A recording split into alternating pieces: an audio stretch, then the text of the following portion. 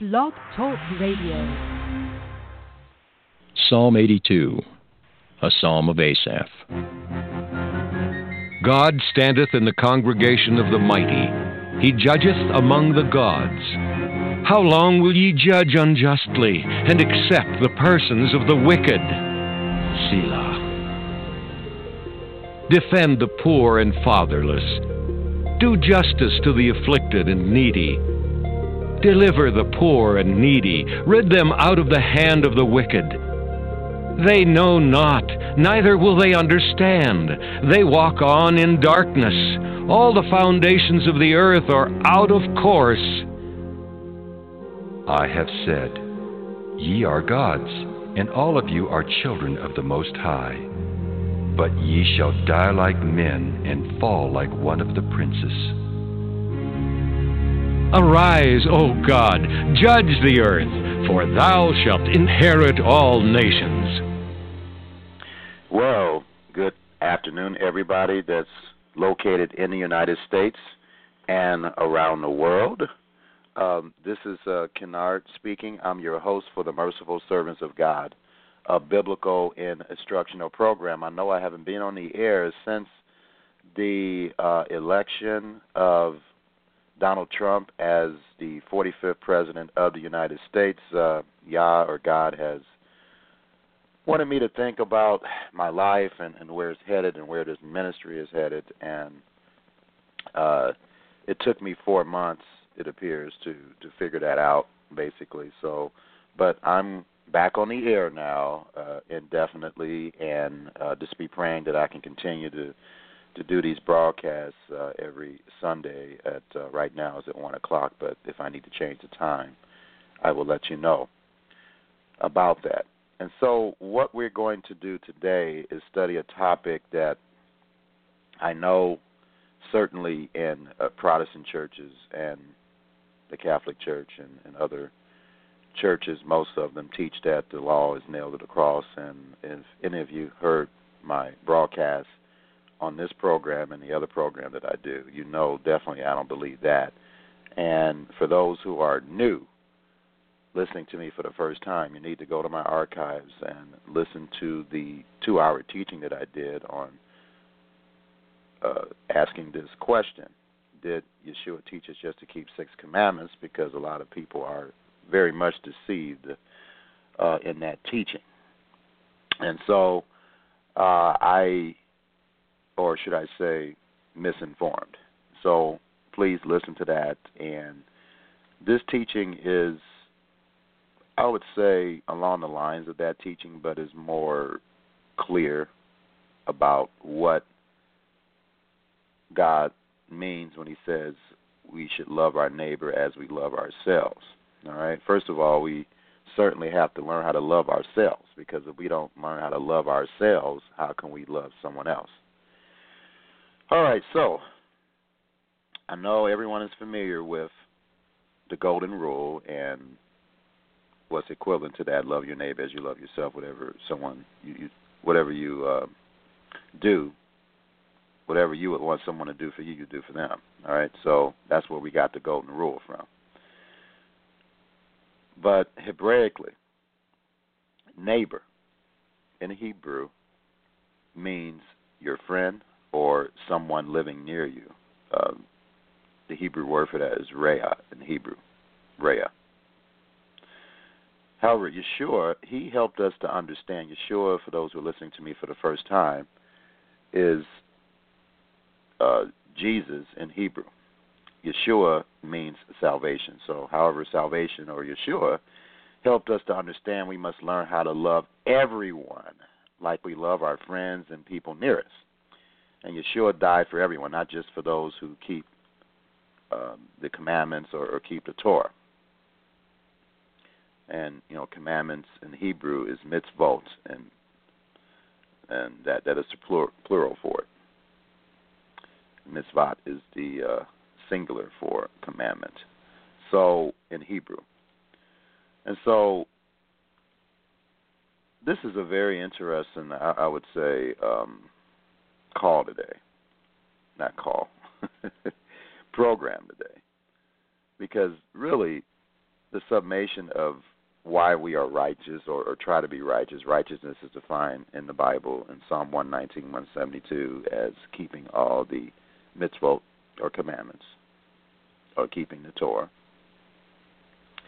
which means in Hebrew instructions.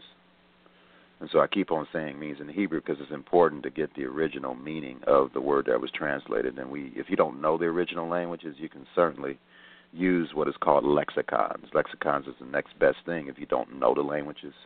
And they have tools like logos.com, which is Greek for word, logos.com, where it gives you all kind of comprehensive tools. You can look up the word in the original language, and it also gives you the pronunciation, and it gives you the type, how the word was written in the original Hebrew or Greek.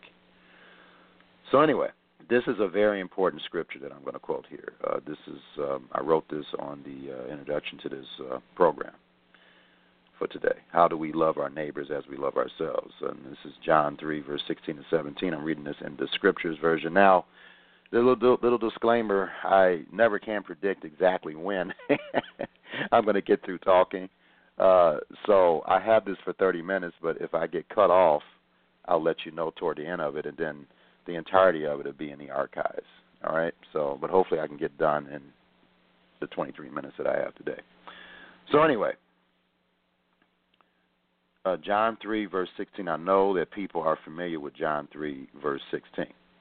It's a very, very popular scripture that is quoted by ministers, is a very important scripture or popular scripture that's quoted or used at football games and sporting events. They have John 3, verse 16. And so, anyway, I'm going to read verse 17 along with it. It says, "For Elohim, or God, so loved the world that he gave his only brought forth Son, or begotten Son, so that everyone who believes in him should not perish, but possess everlasting life. For Elohim did not send his Son into the world to judge the world, or to condemn it, but that the world through him might be saved." So this is a good scripture to understand, because really God's intention is to save every human being on the earth. Well, we know that's not going to happen. We know that's not going to happen. He's not going to save every human being on the earth, because some human beings, unfortunately, are going to choose the wrong path. That's why we have a lake of fire. However, certainly this scripture indicates the vast majority will get it finally. So that's the good news, because saving the world means that's a good crop of people. It's a good vast majority, all right? So, but unfortunately, a lot of people, the majority, are going to have to go through hard times to get to that point.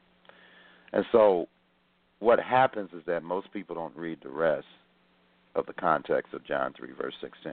But I'm going to do that so that you'll understand.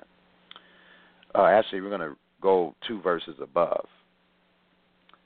"And as Moses lifted up the serpent in the wilderness," is John 3, verse 14, "even so the Son of Adam," or Yeshua, or Jesus, "has to be lifted up, so that whoever is believing in him should not perish." Now that word perish means perish. It means to be destroyed, but possess everlasting life.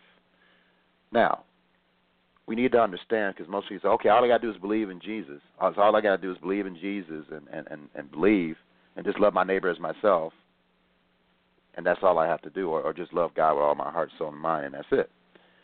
But what these people, either they're deceiving you and they know it, or they don't know what they're talking about. The Bible certainly is instruction, or Torah, on showing you how to love your neighbor as yourself, and how to love God with your whole soul, heart, and mind. All right? So that's what these people don't teach you. Either they don't understand themselves, or they're in a state of denial about what the scriptures obviously reveal, as I'm going to reveal to you today. So anyway, so we understand that if we don't believe in him, then we're going to perish.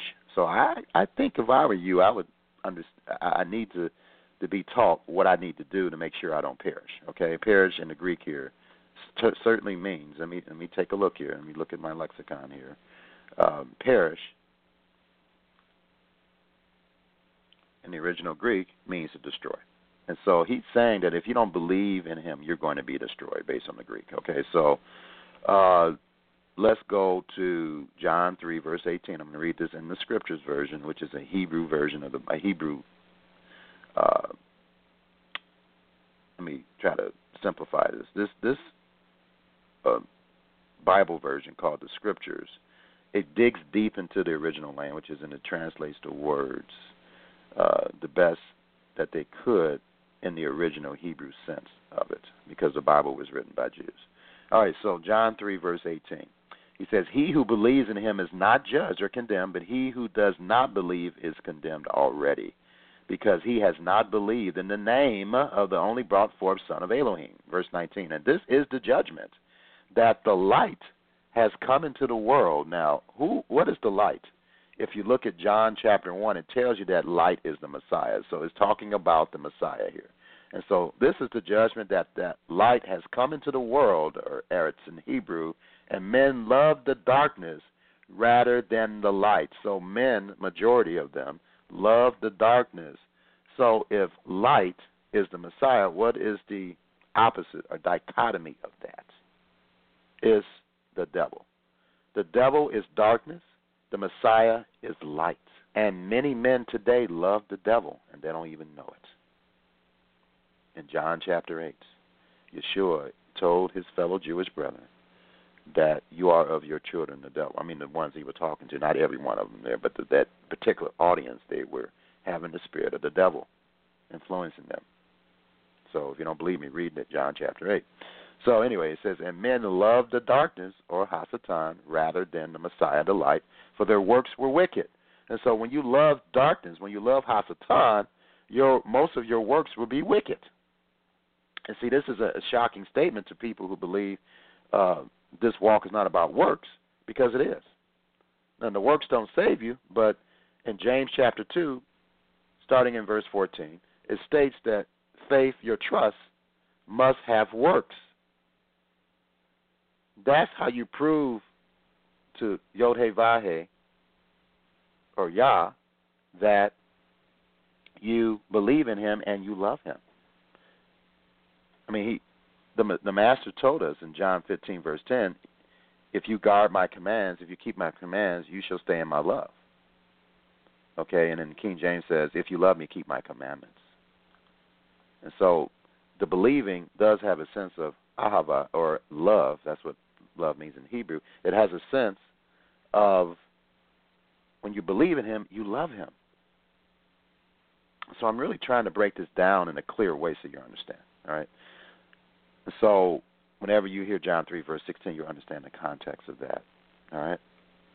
And so in verse 18, verse 19 says, and this is the judgment, that the Messiah, or the light, has come into the world, and men love the darkness, or Hasatan, or the devil, rather, and the Hasatan means the adversary, and men love the darkness rather than light, for their works are wicked.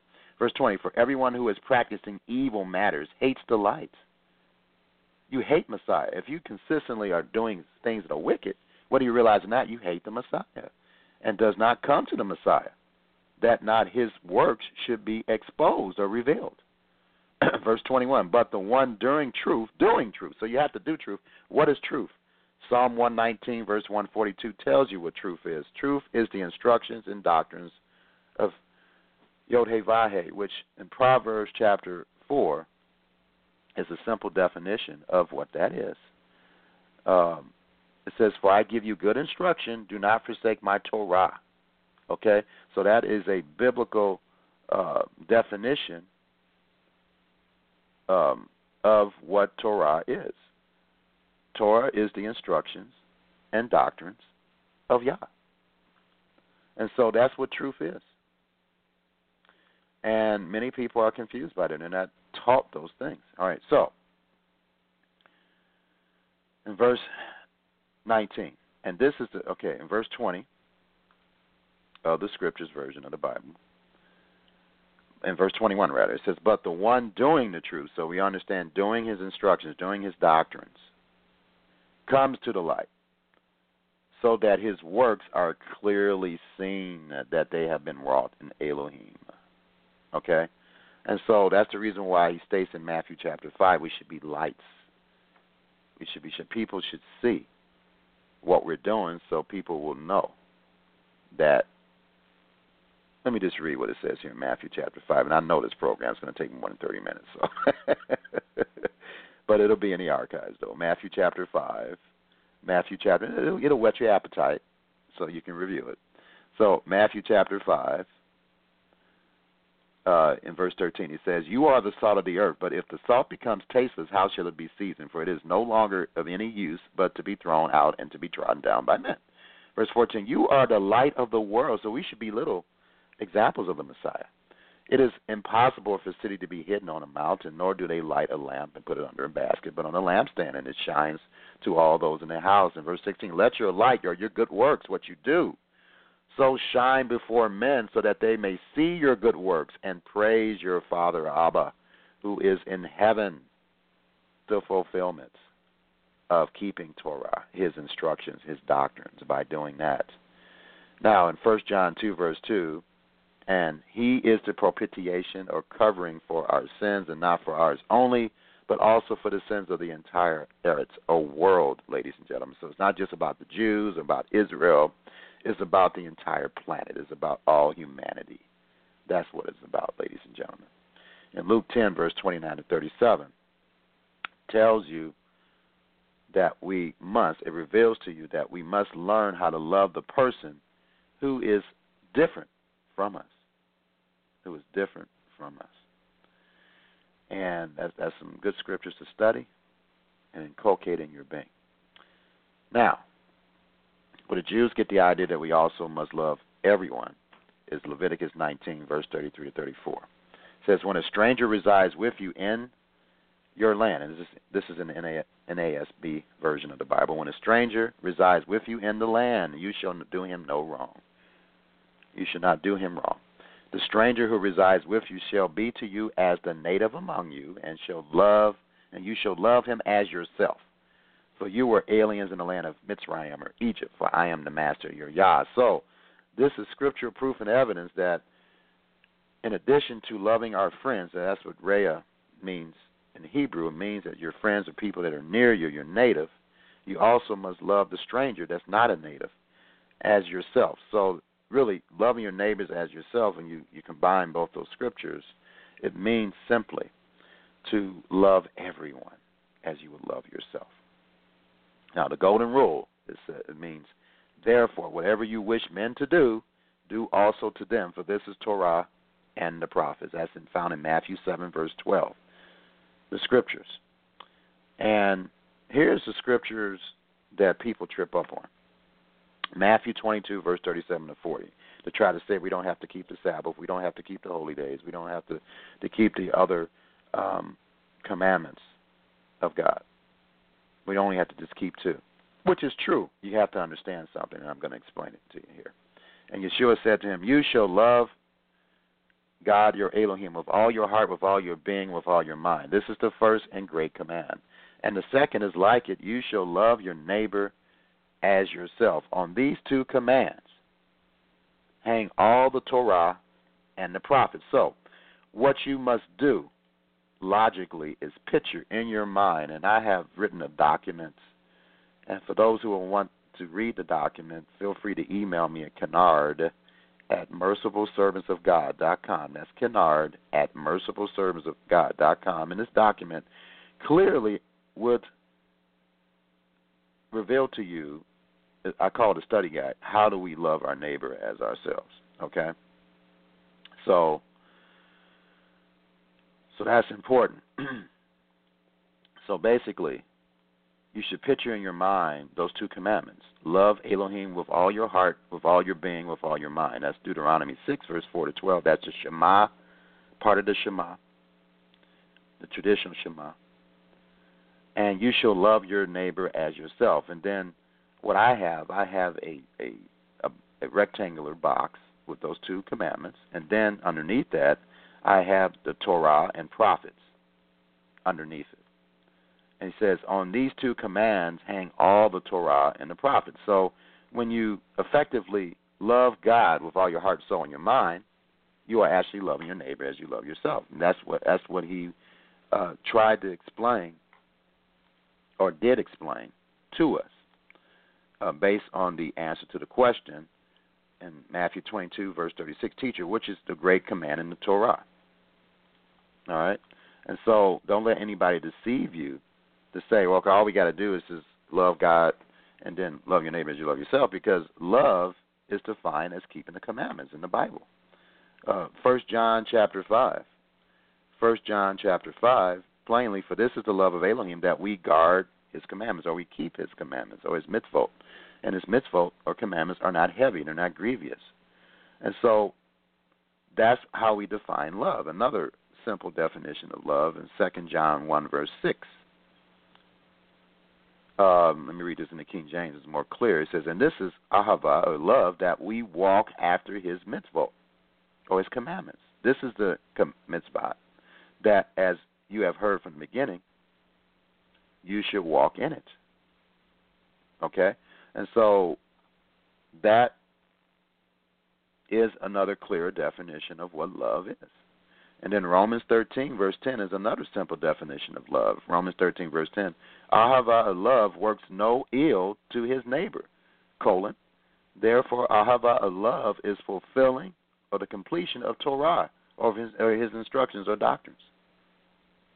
All right? So now you should be getting a clear picture of what loving your neighbor as loving yourself is. And if you understand what the biblical definition of love is, it's quite simply, you shall keep the commandments or the Torah, his instructions, your neighbor as yourself. So just like you obey all his instruction, you should certainly apply that instruction toward your neighbor or everyone.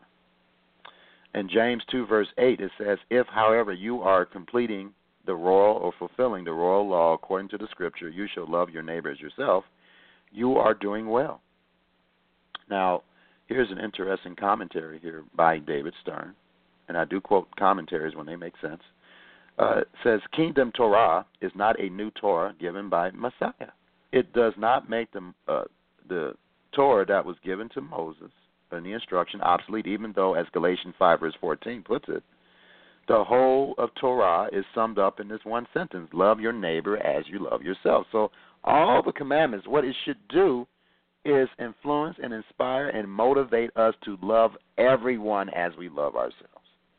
Rather, Yaakov means that Kingdom Torah, Yaakov is Jacob in Hebrew, Kingdom Torah is in essence nothing other than the Torah of Moses, carried out by the power of the Ruach HaKodesh, the Holy Spirit, in conformity with his own passage that says, love your neighbor as yourself. Yeshua was pointing in this direction when he said that this is one of the two mitzvot, or principles, on which all the Torah and the prophets depend. Here the principle says that the poor, including the widows and the orphans of James 1, verse 26, as well as the rich, are counted as neighbors to be loved as oneself. Yeshua meant the same at Luke 10, verse 25 to 37, in the parable of the man from that's the Samaritan, from Samaria. And so Galatians 5, verse 14, the scriptures, and I've been getting lately this one individual saying Paul was a false prophet. Well, everything that Paul wrote can be confirmed by the other instruction of the Bible, and this is certainly one of them. He says, for the entire Torah is completed in one word, in this, you shall love your neighbor as yourself, and that's certainly found in Leviticus 19, that scripture. So the whole of Torah is summed up in one sentence, Leviticus 19, verse 18 specifically, that's where that is found, where Shaul, or Paul, also used in this way at Romans 13, verse 8 to 10, compared James 1, verse 27. Now, Judaism contains a number of epitomes of Torah. One of the best-known passages, naming several of them, is in the Talmud, which is writings of Jewish arguments of Scripture. Some of them make sense, some of them don't. You just have to use your wisdom and knowledge and do what the Bereans did. Check on everything that someone's teaching. That includes me, that includes Paul, that includes everyone. But the Scriptures are different. The 66 books are the Word of God. So everything that was written there has been inspired by God. But anyway, this is found in Makot 23b, 24a, abridged in the Talmud. This particular quote. Rabbi Simlai said 613 commandments were given to Moses, 365 negative mitzvot, same as the number of days in the year, 248 positive mitzvot. That means commandments. Same as the number of parts in a man's body. Came and reduced them to 11. That's found in Psalm 15. Isaiah to 6. Isaiah 33, verse 15. Micah to 3. Micah 6, verse 8. And Isaiah again to 2. Observe justice and do righteousness. Isaiah 56, verse 1. Then Amos came and reduced them to 1. Seek me and live. That's found in Amos 5, verse 4, as did Habakkuk. The righteous one will live by his trusting. Habakkuk 2, verse 4. That's a prophet that hardly anyone quotes. So this is a quote from the Jewish New Testament Bible, but he took it from the Talmud. Here's another one, and it looks like, folks, I'm going to be going off the air in the next 3 minutes, but you will be able to access these teachings in the archive when I'm done, which I should be done, I'm hoping, in the next 15 or 20 minutes here. So, to summarize, though, for those who are going to be not listening to me live here, we should understand that the two greatest commandments is similar to each other, because if you don't love your neighbor, you're not loving God. All right? So, and it's not just we just keep two commandments, it's that these two commandments hang all the Torah and the prophets. And those two commandments is a summary of what keeping the Sabbath and the holy days and all the rest of the commandments should motivate us to do, is to love everyone. And so that's the simplest way that I can explain this. And people who are telling you that you don't have to keep the Sabbath when God has opened up the understanding of Sabbath to you in the holy days, that is a lie, ladies and gentlemen. That is a total lie, and I have to tell the truth about that. If God is revealing to you the understanding of the Sabbath and holy days, obviously he wants you to keep it, because we're all responsible for what we know, not what we don't know. All right? So let's just use a little common sense here, and his commandments aren't grievous, and I know people try to act like it is, and it's not. So that is the truth and nothing but the truth, so help me Yah. And I have quite a few people who don't like what I preach because I preach out the Bible. And keeping the Sabbath is not something that is not approved of God, ladies and gentlemen. Mark 2, verse 27, and it's not just for the Jewish people. Mark 2, verse 27, he said unto him, the Shabbat was made for man. It doesn't say Jews there, for man, and not man for Shabbat. All right, so, and then Isaiah 66, and no one can refute this, even in Hebrew, Isaiah chapter 66, even Jews admit that it appears that all of humanity will be keeping the Moedim. Isaiah 66, starting in verse 22, it says, for as the new heavens and the new earth, as the new heavens and the new earth, which I will make, shall remain before me, says the Master, so shall your seed and your name remain. Verse 23, and it shall come to pass that from one Rosh Hashanah, a new moon, to another, from one Shabbat to another, shall all flesh come to worship before me, says the Master. Okay, and you can tell this is an end-time prophecy, because in verse 24 it says, and they shall go forth and look upon the carcasses of the men that have transgressed against me. What is sin? 1 John chapter 3 tells you what sin. Sin is the transgression of the law. So sin is when you transgress the law. And so you don't want to do that, ladies and gentlemen, because sin is the transgression of the law. So that's found in 1 John. So it should be pretty obvious to you that humanity will be keeping the Shabbat and the Moedim in the future. And if he's revealing that information to you now, then obviously he wants you to start keeping it now. And that is the truth and nothing but the truth. So may God bless and keep you, and please listen to the entirety of this message in the archive. Okay, I'm in the archive section or session of the program here. So let's continue on here with this very important teaching that I'm giving about how we love our neighbors as we love ourselves.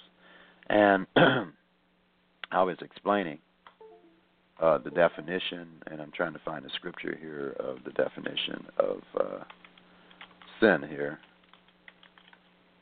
So this is in the Bible somewhere, I know. So And it says, it's a simple definition. It says sin is the transgression of the law.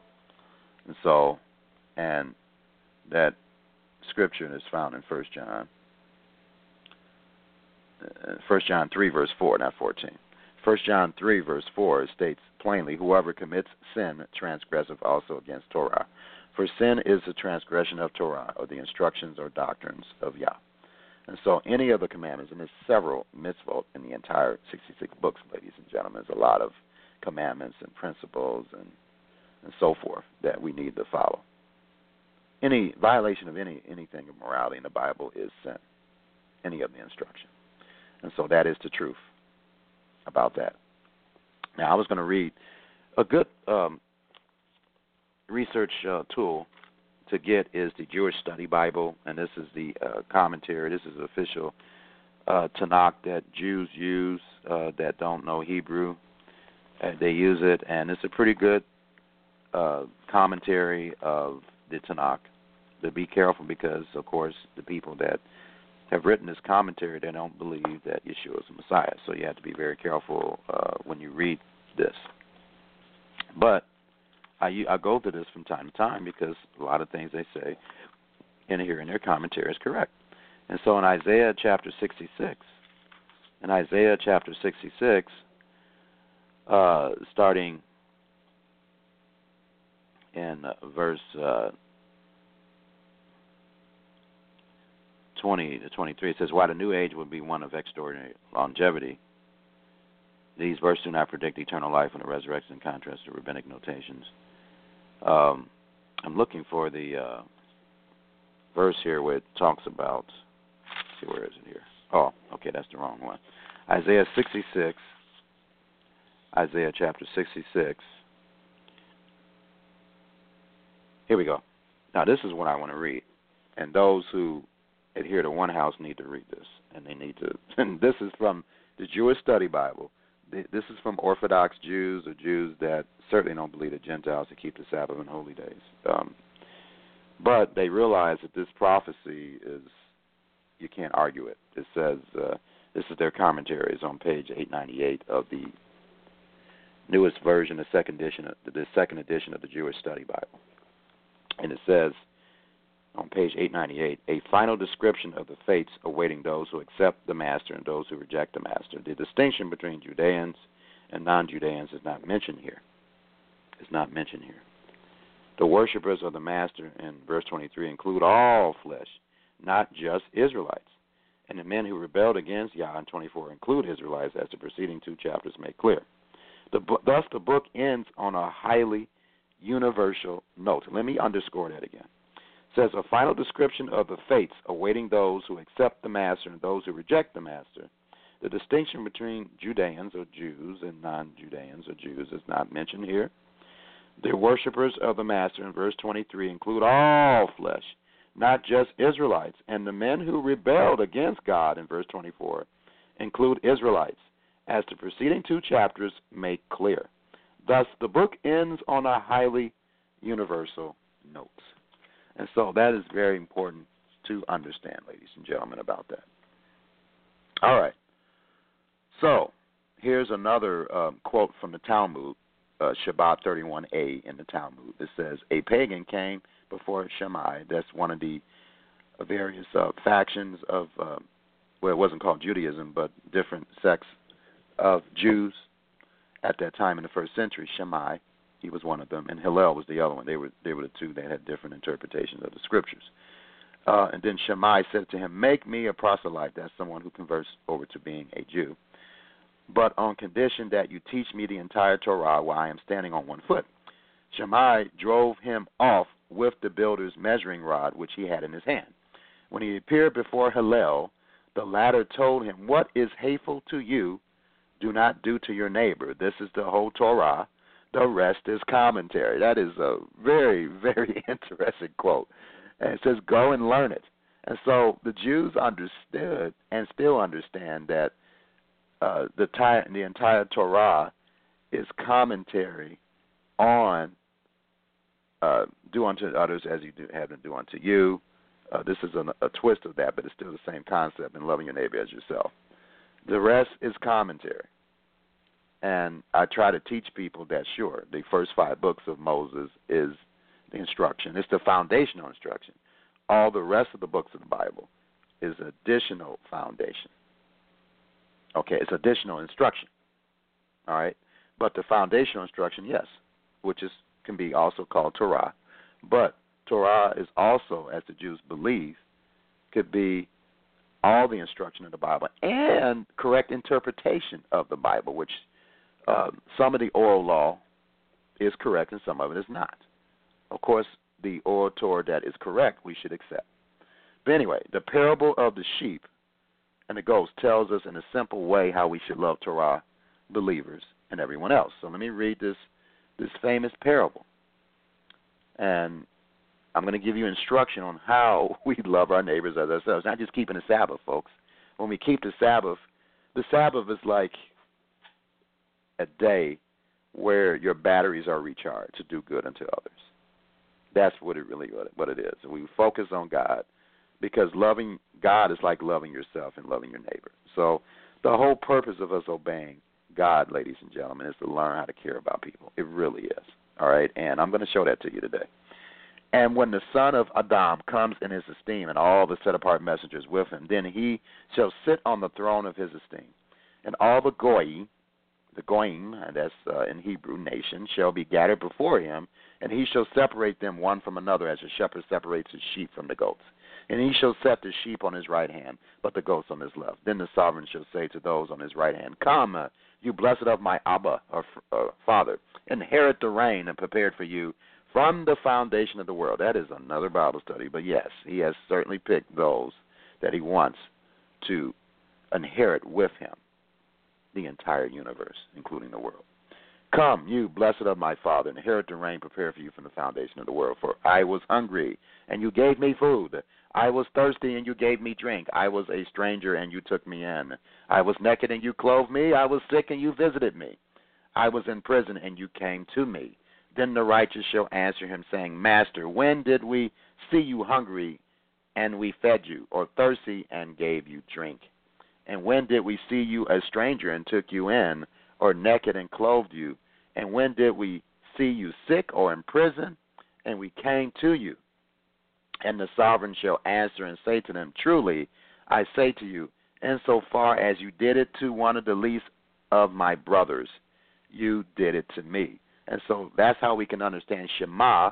The 2 most important commands is to love God with all your heart, soul, and mind. Let's go to Shema so that you can understand that.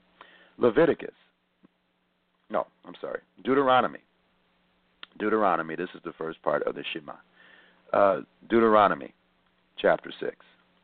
And Shema means to listen, to understand. Verse 4 in Hebrew.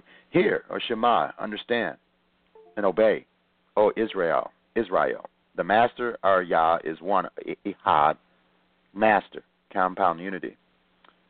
Verse 5, and thou shalt love the master thy Yah with all thine heart, and with all thy soul, and with all thy might. This is what Yeshua got this from. This is the Shema.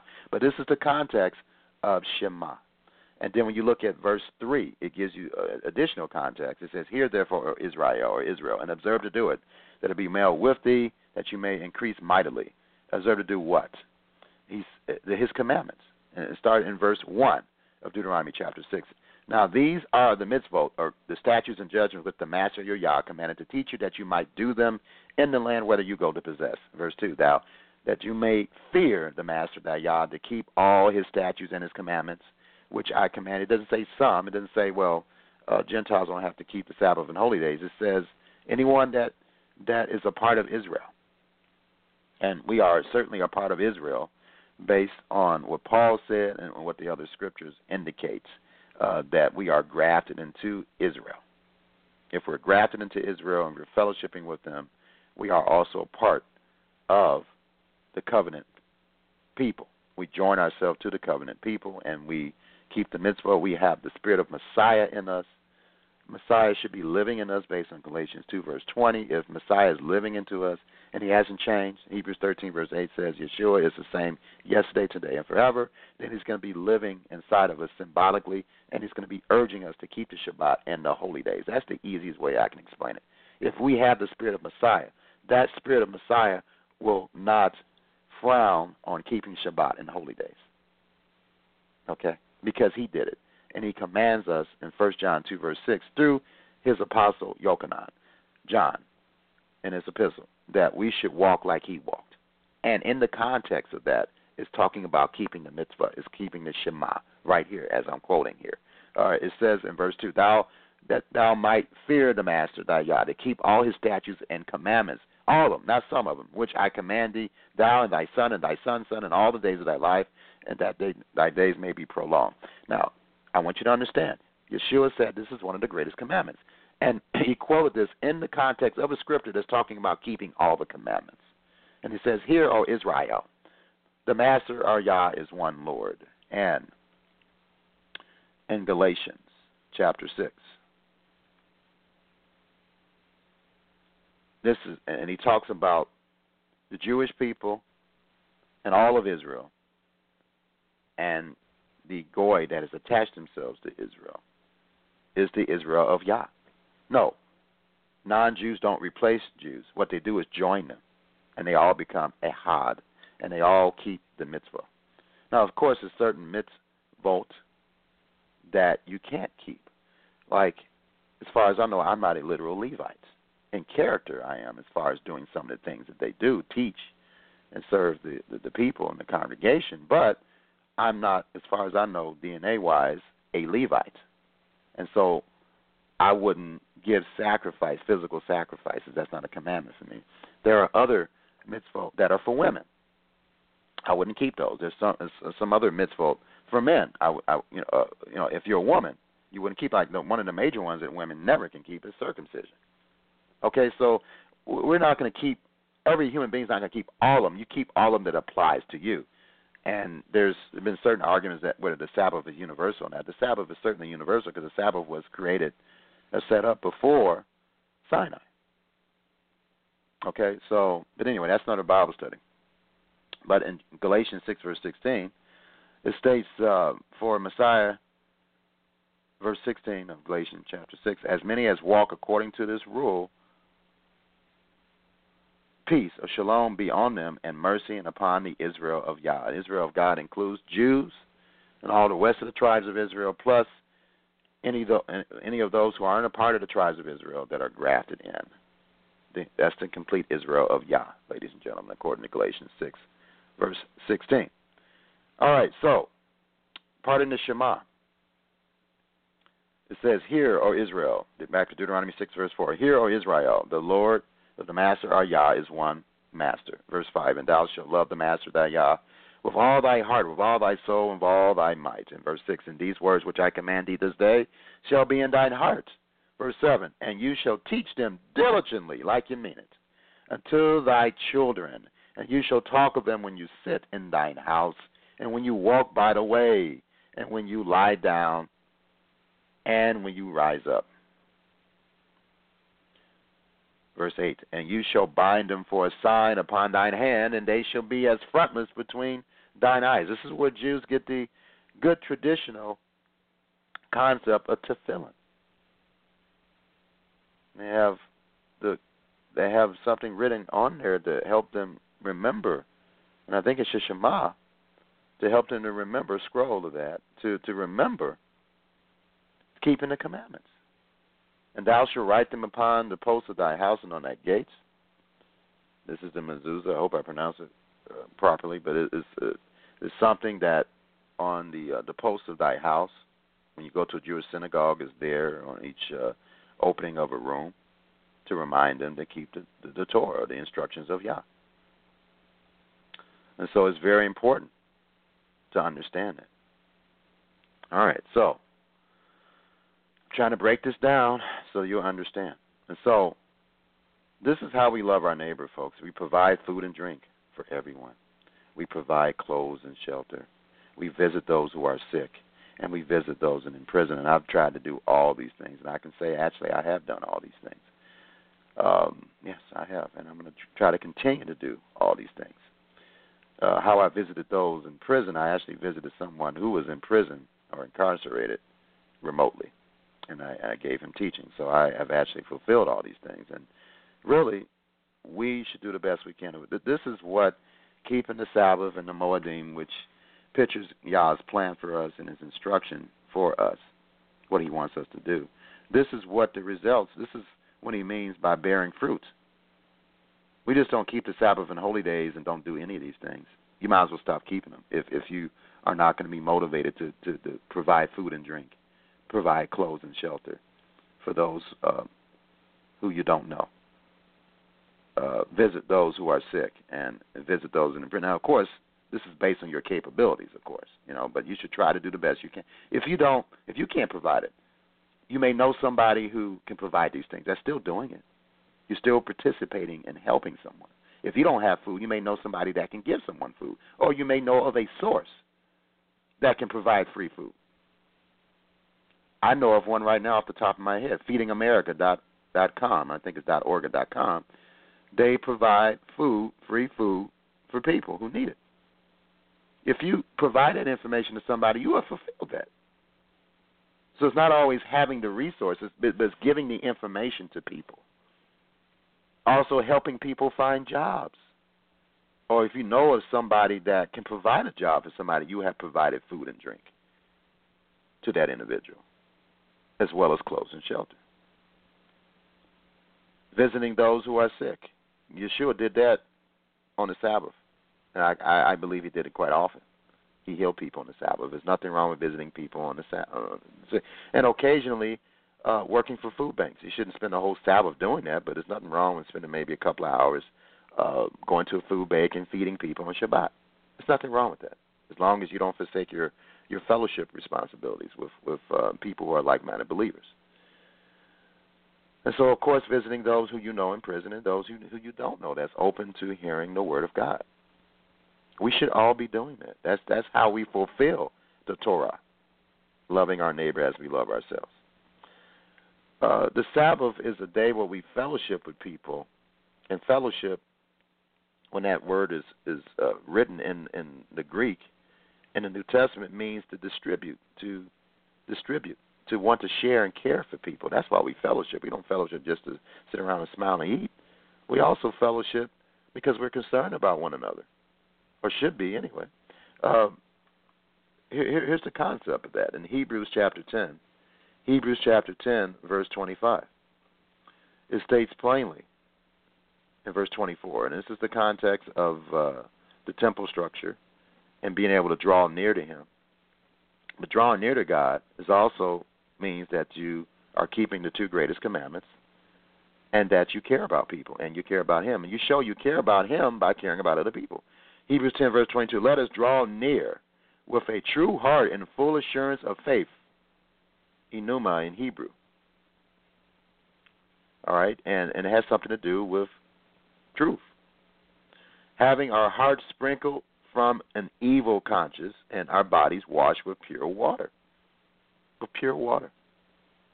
And this is part of what the doctrines of washings are, which is one of the foundational beliefs of Messiah, the doctrine of washings. And we need to wash ourselves through the Word of God.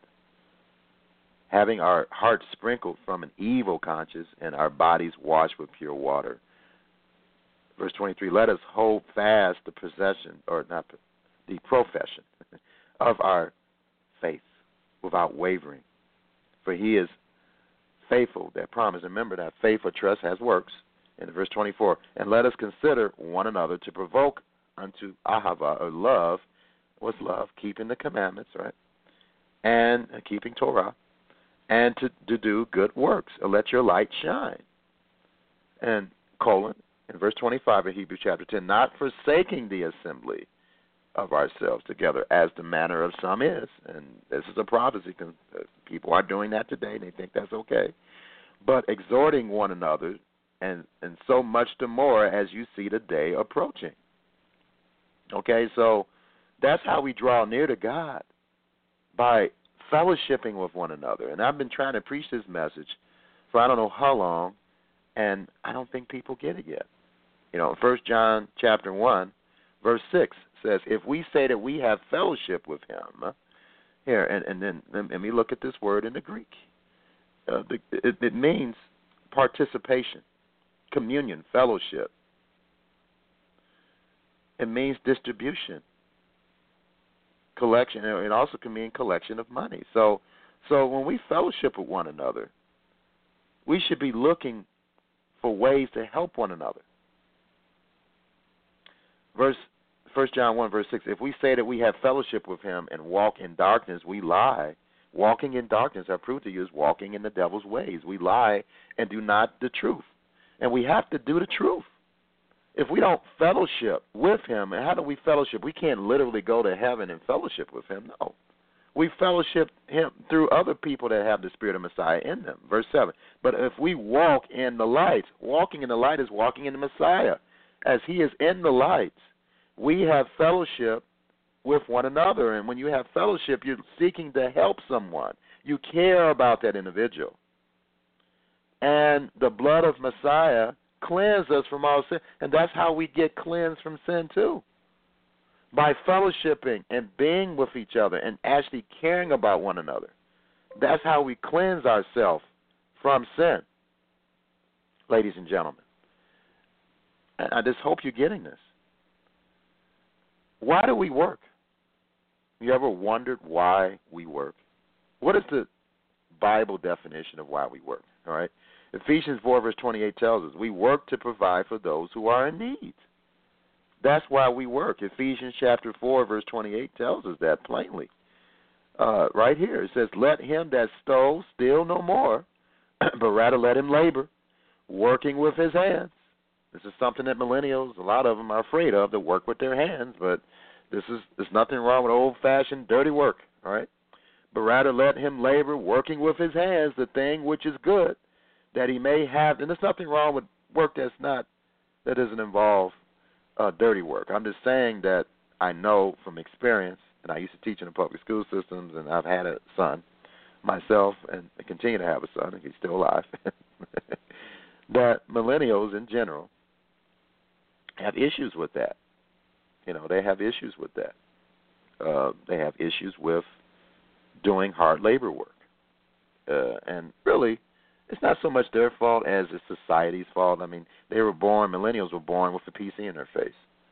You know, touch a button, blah, blah, blah, blah, and they're really conditioned to believe that everything should be push button and we don't have to do anything, you know, and that's unfortunate. But I'm not saying all millennials like this. Some millennials understand and they've been trained and can be trained that hard work and effort is working your hands is certainly not something to be frowned upon.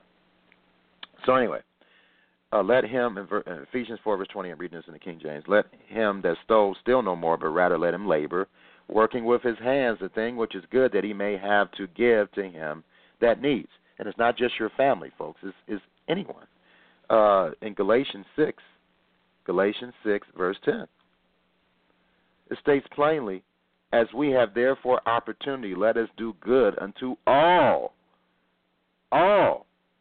especially unto them who are the household of faith. So we should especially do good to those who are believers, but we should give to all, because God gives to all. He's an equal opportunity Yah, or God. Ultimately, when we worship Yah by keeping his commandments, it should inspire us and motivate us to care about people's needs. Let me underscore that.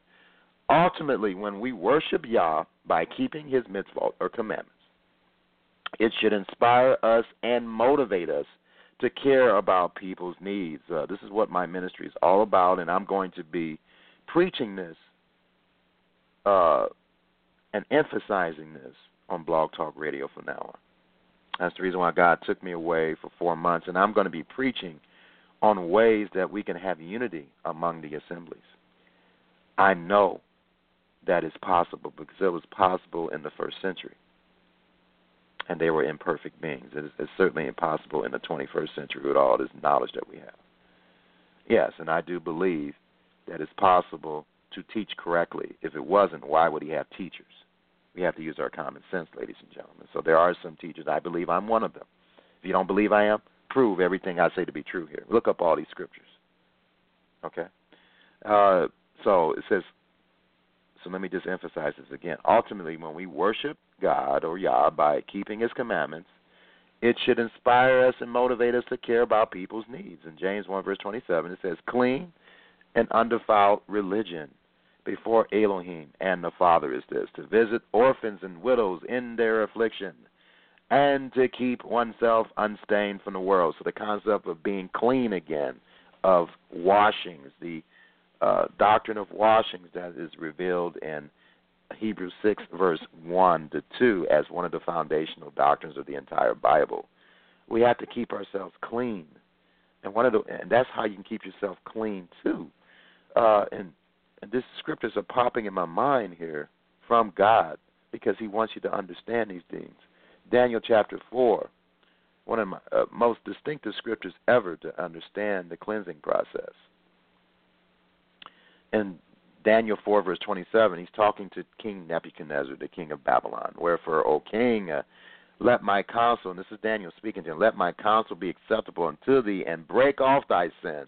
Remove your sins by righteousness. Righteousness is defined in the Bible as keeping the mitzvah, those that you can keep by righteousness. And so that's how we break off our sins, by keeping the mitzvah, and thy iniquities by showing mercy to the poor, if it may be a lengthening of thy tranquility. Okay? So that's the reason why the Bible, again, explains the summation of the entire morality of the Bible, which is the instruction, the Torah of the Bible, is loving your neighbor as yourself. And when you love your neighbor as yourself, you're loving God, as proved by Matthew 25, verse 31 to 40. If you did it to the least of my brothers, you did it to me. I hope you're understanding this, because I'm trying to break it down as simple as I can. John 13, verse 34 to 35. He says, I am giving you a new command, that you keep on loving each other in the same way that I have loved you. Now, this is a new command because prior to him coming in the first century, there was not a physical example of Yod-Heh-Vah-Heh in the form of Messiah, Emmanuel, Yod-Heh-Vah-Heh in the flesh. There wasn't an example of Yod-Heh-Vah-Heh showing us himself how to love one another. But God is not a trinity, but he's triune in nature. He reveals himself as a Father, as a Son, and, of course, through his power, the Holy Spirit, through his Son, because he said the Father was in me. The Father was in him, and the Father was doing the works. And the Father was doing the works of showing us how to love one another. So that's why he's saying, I'm giving you a new command, that you keep on loving each other in the same way that I have loved you. You are also to keep on loving each other. Everyone will know that you are my Talmudim, or students or disciples, by the fact that you have love for one another. You keep the commandments toward one another. And so here's the question. This is found in John 13, verse 34 and 35. And for those who doubt that the Father was not working in him, I'm going to make sure I quote scriptures here to back up everything I'm saying. In John 14, verse 10, he says, actually, Philip asked, show us the Father. In John 14, verse 10, he says, believe thou that I am in the Father and the Father is in me. And so this is how they're ahad, in some way that we don't understand. Yeshua's essence was in the Father, and the Father's essence was in him. In John 14, verse 10, believe thou, I'm reading this in the King James, believe thou not that I am in the Father, and the Father's in me. The words that I speak unto you, I speak not of myself, but the Father that dwells in me, he does the works. Okay? So that's what he meant when he said, if you see me, you've seen the Father. Not that you literally see him as the Father, because he's not the Father. He said he has the Father that we all have, who's in heaven. And this is what he means by the concept of ahad. And ahad is certainly described in John chapter 17. And he desires his entire assembly of believers to be ahad, just like his Father and himself are ahad, or one. So anyway, again, if I didn't make this question already. I don't know if I remember. I was I was talking about something else. I don't know if I remember asking a question, but it says, how can we learn to love each other if we're not around each other? Let me underscore that again. How can we learn to love each other if we are not around each other, ladies and gentlemen? That doesn't make any sense. Face-to-face communication and interaction will always be the best way for humans to communicate and show they care for one another. This is proved by 2 John 1, verse 12 in the Complete Jewish Bible Version. It says, although I have much to write you people, I would rather not use paper and ink. Instead, I hope to come and see you and to talk with you face to face so that our joy may be complete. And this is the reason I see videos in this and a lot, the fact that I need them. Even though face-to-face communication is the optimal, the next best thing is to have a video. And people want to see your face. And I understand that, and just be patient with me. I will certainly start having videos, but see, I work just like you. I'm not supported like I should be, and because of that, I don't have the time to create videos. And so, for those who would like for me to have more time, I challenge you to give to me, as God commands you to. You should give to your instructors. Galatians 6, verse 6 says that in the Complete Jewish Bible Version and other versions, it's pretty clear of what it's saying, that you should share whatever you have with your instructor. And so I'm asking you, if you want to give to this ministry, go to my website, mercifulserviceofgod.com, and click the yellow donate and give if you want me to have more time to do videos. All right? So if you don't, then it's going to take more time for me to do the videos because I'm out here working and I should be making my living from the gospel, and I'm not. So I'm asking that you help me to do that. But anyway, and I did quote Galatians 6, verse 10, but I'm going to read this commentary here with this because this is very, very distinctive here. It says, Galatians 6, verse 10, this is commentary from Mr. David Stern, a Messianic Jew that lives in the city of Jerusalem. Especially to the family of those who are trusting faithfully, see Galatians 2, verse 16, which, let me go to that, Galatians 2, verse 16, states here, yes, man is not justified by the works of the law. You just can't just keep the commandments and be saved, that's right, but by the faith of Yeshua Messiah. Now, faith must have works. Even we have believed in Messiah that we might be justified by the faith of Messiah and not by the works of the law. And when you see the works of the law, that's talking about doing things that you say, it's going to save me because I'm keeping the commandments. Okay? None of us are saved by keeping the commandments. We are saved by Yeshua's sacrifice. However, again, we have to prove that we believe in what he's doing. And how do you prove to any boss that you believe him, that you're going to do what you're going to do? By your works. Okay? So you can't say that keeping the mitzvah is not a part of the salvation process. It's not what earns us salvation, but it's what allows God to see, okay, you are agreeing to the terms of the covenant that our ancestors made at Sinai, that we would keep the commandments, and you're proving it to me. You are following the guidelines of the covenant, of the ketubah, or the marriage contract that we committed to. And so, yes, I'm going to allow you to enter the kingdom of God because you are proving to me that you believe me, that you love me. That's why we keep the commandments, because we love him. All right, so it says love your neighbor means even love for enemies and the unlovable. This is found in Luke 10, verse 30 to 39, and John 13, verse 34 to 35. Yeshua enjoined his followers to love one another as I've loved you. Such love only believers can give and receive since it grows out of having the Ruach. True. Now here's another interesting scripture that I know hardly anyone follows.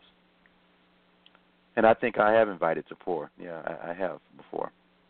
We've paid for people at a restaurant to eat. But I'm trying to remember if I've ever done this. And if I haven't, I need to. So we all do. Luke 14, verse 12 to 14. It says, and he said unto him, who invited him, when you give a dinner or supper, do not ask your friends or your brothers or your relatives nor your rich neighbors, that they also invite you back and you be repaid.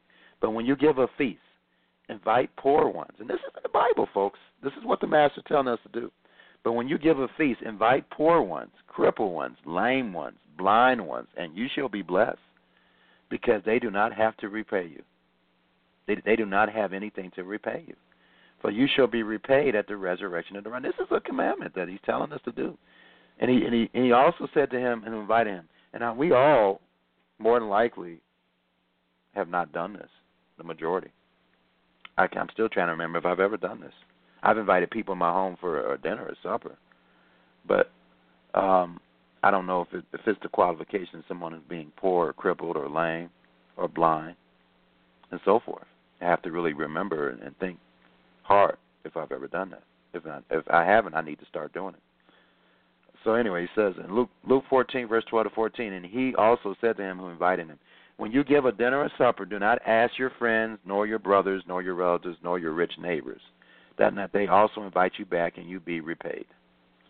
But when you give a feast, invite poor ones, crippled ones, lame ones, and blind ones, and you shall be blessed, because they do not have to repay you. For you shall be repaid at the resurrection of the righteous. Folks, I'm telling you, we all got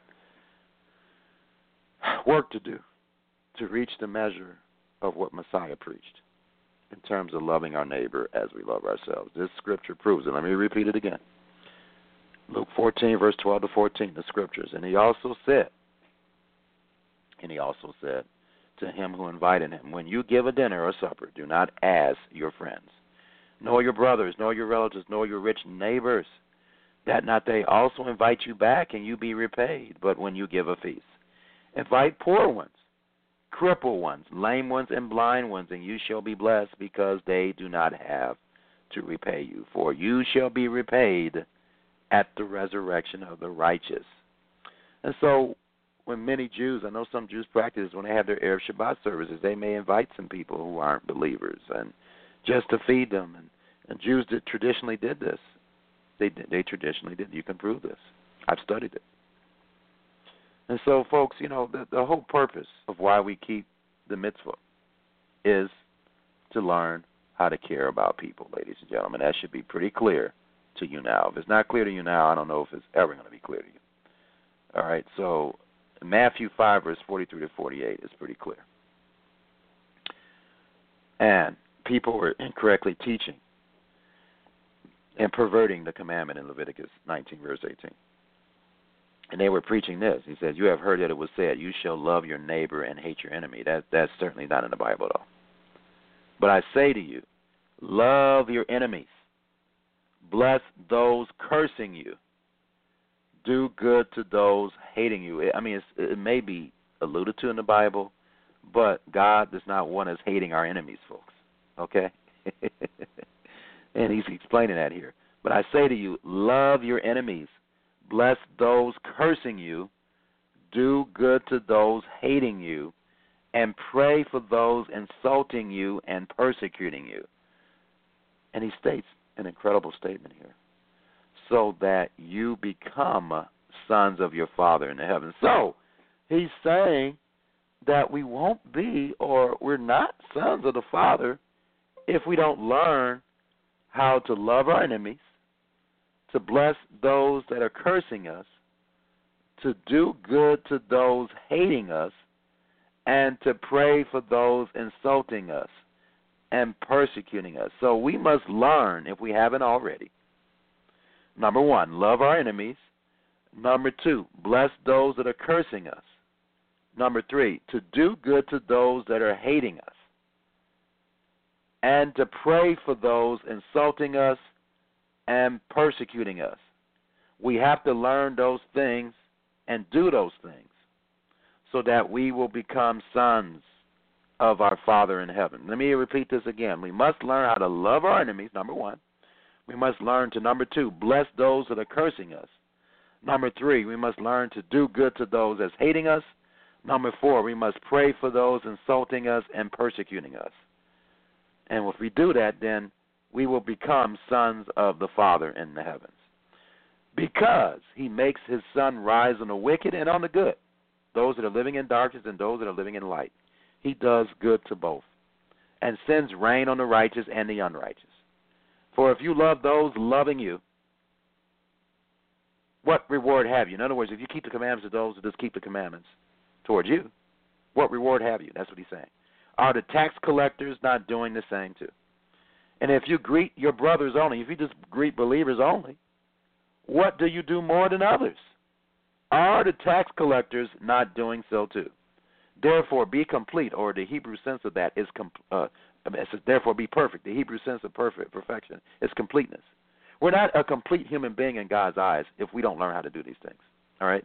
It says, as your Father in heaven is perfect. So we must learn how to do these things, ladies and gentlemen, if we want to enter the kingdom of Yah, of God. This is a very important message, perhaps the most important message I've ever given on Blog Talk Radio. This is a message of pleading that those who are listening to me are being called to keep the commandments. Certainly the first two, but the first two is just a summary of the entire instructions that is laid out in the Torah and the prophets and the writings. And that the reason why we keep all these commandments is to learn how to care about one another. That's the reason why we do it. God wants us to learn how to share and care to everyone, whether they're wicked or righteous, just like he does.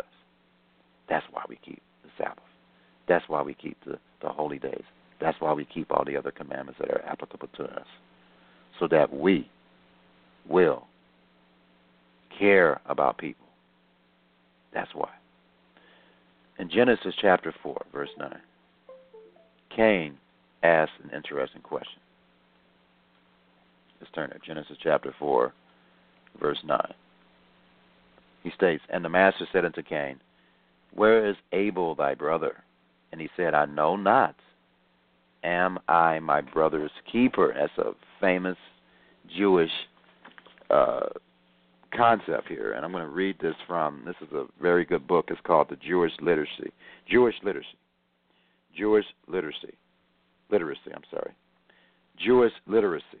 Let me drink some water because my voice is getting a little unclear. It happens. Okay. All right, so this book is called Jewish Literacy. The most important things to know about the Jewish religion, its people, and its history, by Rabbi Yosef Telushkin. Rabbi Yosef or Joseph Telushkin. Okay, that is the rabbi, and rabbi means teacher. That's how I use it. On page 8 of this book, called Cain and Abel, Am I my brother's keeper? And he states here, perhaps nothing conveys the Bible's sobriety about human nature more effectively than this tale of the first two brothers in history, one of whom murders the other. The motive for the killing is envy. Both Cain and Abel had brought the sacrifices before the master, but Yah, or God, was more pleased with Abel's because he brought the choices of his flock, while Cain apparently tried to get by with something less generous. So he was being stingy. Instead of protesting to Yah for ignoring his gift, Cain attacks Abel in the field and kills him. Then when Yah, or God, asks him, where is your brother Abel? He arrogantly responds, I do not know. Am I my brother's keeper? And this is correct in what he says here. He states, in essence, the entire Bible is written as an affirmative response to this question, what have you done? And so, the entire Bible is written to respond, yes, we are our brother's keeper. It says, what have you done? God rails at Cain. Your brother's blood cries out to me from the earth. The Hebrew word used, demei, is D and then M-E-I, actually is the plural of the Hebrew word for blood, literally meaning bloods. Your brother's bloods cry out to me from the earth, which the rabbis understood to mean his blood and the blood of his unborn descendants. This is in the Mishnah, Sanhedrin 4, verse 5. From this perspective, most killers are mass murderers since they bear responsibility not only for the victim, but also for his or her unborn descendants, whose lives they have also destroyed. Given the Torah's repeated instances on capital punishment for premeditated murders, why is Cain only condemned to eternal exile? You shall become a ceaseless wanderer on the earth. Most probably because of a unique extenuating circumstance. He had not yet witnessed death. The only other human beings at that time were Adam, Eve, and Abel, and so did not understand that his violent actions could kill his brother. Cain's mother, Hava, or Eve, soon conceives and gives birth to Seth, thus at least freeing mankind from the sense that they are all descended from the murderer Cain. At the core of the Cain and Abel story is the insistence that every murder is the murder of one brother by another. Israeli poet Dan Pegas has developed this theme in a short poem about the Holocaust, written in pencil in a sealed freight car. Here in this carload, I, Hava, or Eve, with my son Abel. If you see my older boy Cain, the son of Adam, tell him that I. And so, this is important, ladies and gentlemen. We have to understand that God wants us to learn how to care about people. In closing, let's turn to Luke chapter 3. This is one of my favorite scriptures, and I'm going to read this in the scriptures. This is Yochanan the Immerser, and let me read this in the scriptures version to get the Hebrew sense of this. Luke chapter 3, and so he identifies as the Elijah of the first century.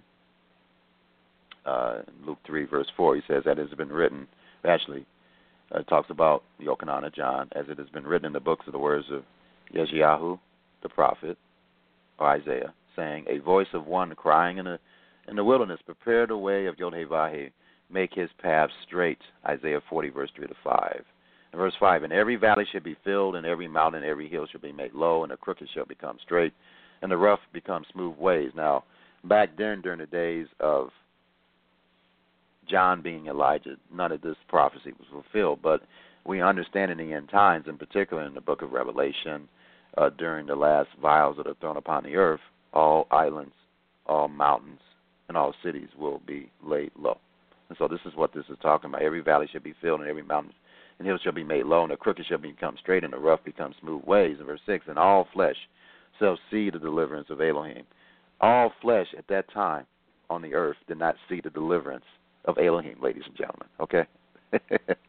All flesh did not see that. So we know this is a future prophecy, and I've had people try to argue with me about this, but the fact is this is a future prophecy as well. And John fulfilled some of this, the foundation, but he did not fulfill the totality of it. And in John chapter 1, when they asked him, was he Elijah, he said no. And what he meant, he didn't mean that he wasn't in the spirit of and power of Elijah.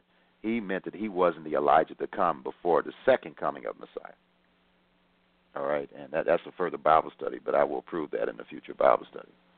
In verse 7 of Luke chapter 3, and he said, therefore, to the crowds that came out to be immersed by him, brood of adders, who warn you to flee from the wrath to come. Okay? Verse 8, therefore bear fruit worthy of teshuvah. Come back. And do not begin to say yourselves, we have Abraham as our father. For I say to you that Elohim is able to raise up children to Abraham from these stones. In verse 9, and even now, he says, even now the axe is laid. That's telling you that the axe is certainly going to be laid in the future. He says even now. And even now the axe is laid to the root of the trees. And the trees in this context are human beings, proved by Psalm chapter 1 and other places in the Bible. Therefore, he looks at it as a tree that must bear fruit. Therefore, every tree that does not bear good fruit, and that's good works, your behavior and how you act is how Yah is going to judge, or God is going to judge all of us.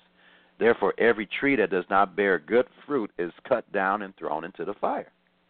And then, of course, I'm like this too. Verse 10, and the crowds asked him, saying, what shall we do then? And listen to this. Verse 11. And answering, he said to them, let him who has 2 undergarments share with him who has none, and let him who has food do likewise. This is similar to what Yeshua said. You fed me, you clothed me, you visited me in prison, you visited the sick. I was a stranger, you let me in.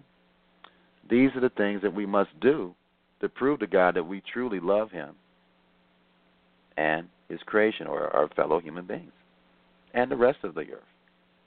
We should show we care about animals. We should show we care about his creation. And so that is the first thing that came in. It's interesting to say keep the Sabbath and holy days, because keeping the Sabbath and holy days hangs on loving your neighbor. That's one of the commandments that shows us how to do it. In verse 10, he says, and the crowds asked him, saying, what then shall we do? And then verse 11, and as he said, let him who has 2 undergarments share with him who has none, and let him who has food do likewise. In verse 12 of Luke chapter 3, and the tax collectors also came to be immersed and said to him, Teacher, what shall we do? In verse 13, and he said to them, collect no more than what is appointed of you. In other words, don't overcharge. Verse 14, and soldiers also asked him, saying, and what shall we do? And he said, do not intimidate anyone who accused falsely, and be satisfied with your pay. Be content. Okay? And that follows another verse here that I know a lot of, especially Americans, struggle with this. 1 Timothy chapter 5, chapter 6, verse 10. And so 1 Timothy chapter 6, verse 6 rather, it says, but reverence with contentment is great gain, for we brought nothing into the world, and it is impossible to take any out. In verse 8, when we have food and covering, we shall be satisfied with these. In verse 9, he says, but those wishing to be rich fall into trial and snare, into many foolish and injurious lusts, which plunge men in ruin and destruction. This backs up what Yeshua said, that it's very difficult, not impossible, but very difficult in Matthew chapter 19 for the rich to enter into the kingdom of Yah. And then in verse 10, Paul states, for the love or ahava of money, or I don't think the ahava is used in the Hebrew for this. It's talking about, let me take a look here. Yeah, it's the lustful desire for money, and that's the Greek sense of this, is the root of all evil, which while some coveted after, they have erred from the truth, or the faith of keeping the true faith, or keeping the trust or faith, and pierced themselves through with many sorrows. So we got to make sure that money is not our God, ladies and gentlemen. We can't put money ahead of everything. All right, so this has been a comprehensive teaching on loving our neighbor as we love ourselves. First of all, let's recap. Neighbor means Rea in Hebrew, all right, and it means your friend or someone that's nearing you, that lives near you or around you. However, Yeshua helped us to understand we must learn how to love everyone, and this is backed up by the scriptures in the Old Testament. When you take a look at the scripture, and it's quoted in Leviticus 19, the same chapter, and the Bible wasn't written in chapters, but it's quoted in that chapter where it talks about love your neighbor. And the key verse here, Leviticus 19, verse 33 to 34, it says, when a stranger resides with you in the land, you shall not do him wrong. The stranger who resides with you shall be to you as the native among you. And you shall ahava him as yourself, or love him as yourself, for you were aliens in the land of Mizraim, rather. I am the master, your Yah. So that means that just like we love ourselves, we should love everyone. And so really loving your neighbors as you love yourself is not just loving your friends and fellow believers, but loving everyone. That's how we fulfill. If you're keeping the Sabbath and holy, here's another scripture that proves my point. And I'm not going to rush this because this is a very important program, perhaps the most important one I ever gave. Isaiah chapter 1, or produce. Isaiah chapter 1, and this is the concept, again, of the doctrine of washings. That's found in Hebrews chapter 6, verse 1 to 2. And he states this. I mean, we have people in the Hebrew roots movements. They're thinking they're so righteous because they're keeping the Sabbath and holy days. Not in God's eyes. Not if you're not doing the following. You're not. Because that's the reason why we do keep these things, to inspire us to give to people. When we fellowship with people, it should be not, oh, let me get some knowledge for myself. It should be, you should have a desire to want to help people. That's why you fellowship, to have relationships with people. All right, so in Isaiah, Yahoo 1, verse 13, or Isaiah 1, verse 13, bring no more vain oblations. Incense is an abomination unto me. So we should not have any vain oblations, and that's donations or tributes or sacrificial offerings.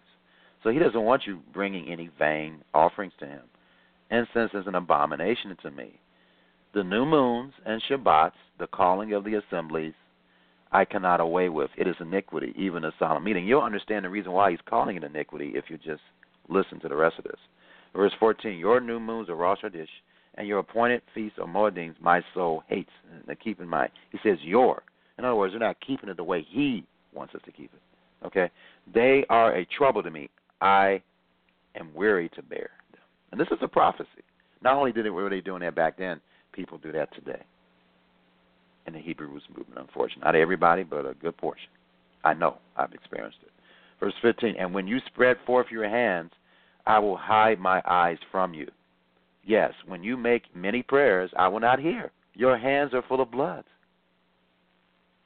Verse 16, and this is the reason why he says this. Wash you, make you clean, put away the evil of your doings from before my eyes. Cease to do evil. This is in the context of keeping the Moedim, the new moon, and the Sabbath. Wash you, make you clean, put away the evil of your doings from before my eyes. Cease to do evil. Verse 17, learn to do well. Seek judgment. Relieve the oppressed. Judge the fatherless. Plead for the widow. Verse 18, come now and let us reason together, says the Master. Though your sins be as scarlet, they shall be white as snow.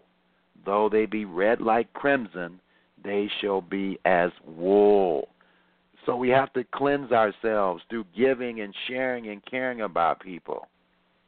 That's how we ultimately cleanse ourselves and change and become complete, like the Master wants us to be, ladies and gentlemen. And this is in the context of keeping the Sabbath and holy days. You just can't keep the Sabbath and holy days and not care about people. You might as well not keep them at all, because that's the reason why we do it. This is certainly proved by this passage of Scripture. And so I hope that I have been very clear in this teaching, and that you understand truly what it means to love your neighbor as you love yourself. It has something to do with caring about people. You can't run away from that. Sure, it's true. That's all we have to do is love our neighbor, but how? The Bible shows you how. And keeping the Sabbath helps us to understand how we care about our neighbors, because at that time we fellowship with one another, and we should have the attitude of willing to want to help someone become complete, to help that person be the best person they can be. When we fellowship, that's what we should have. We should have the attitude of wanting to serve and care about one another. That's why we fellowship. That's why we build relationships. It's not about us. It's about everyone. It's about the concept of unity, ehad, being one. That is what it's all about, ladies and gentlemen. That is the entire plan of God. If we look at 1 Corinthians chapter 15, Paul explained this to us.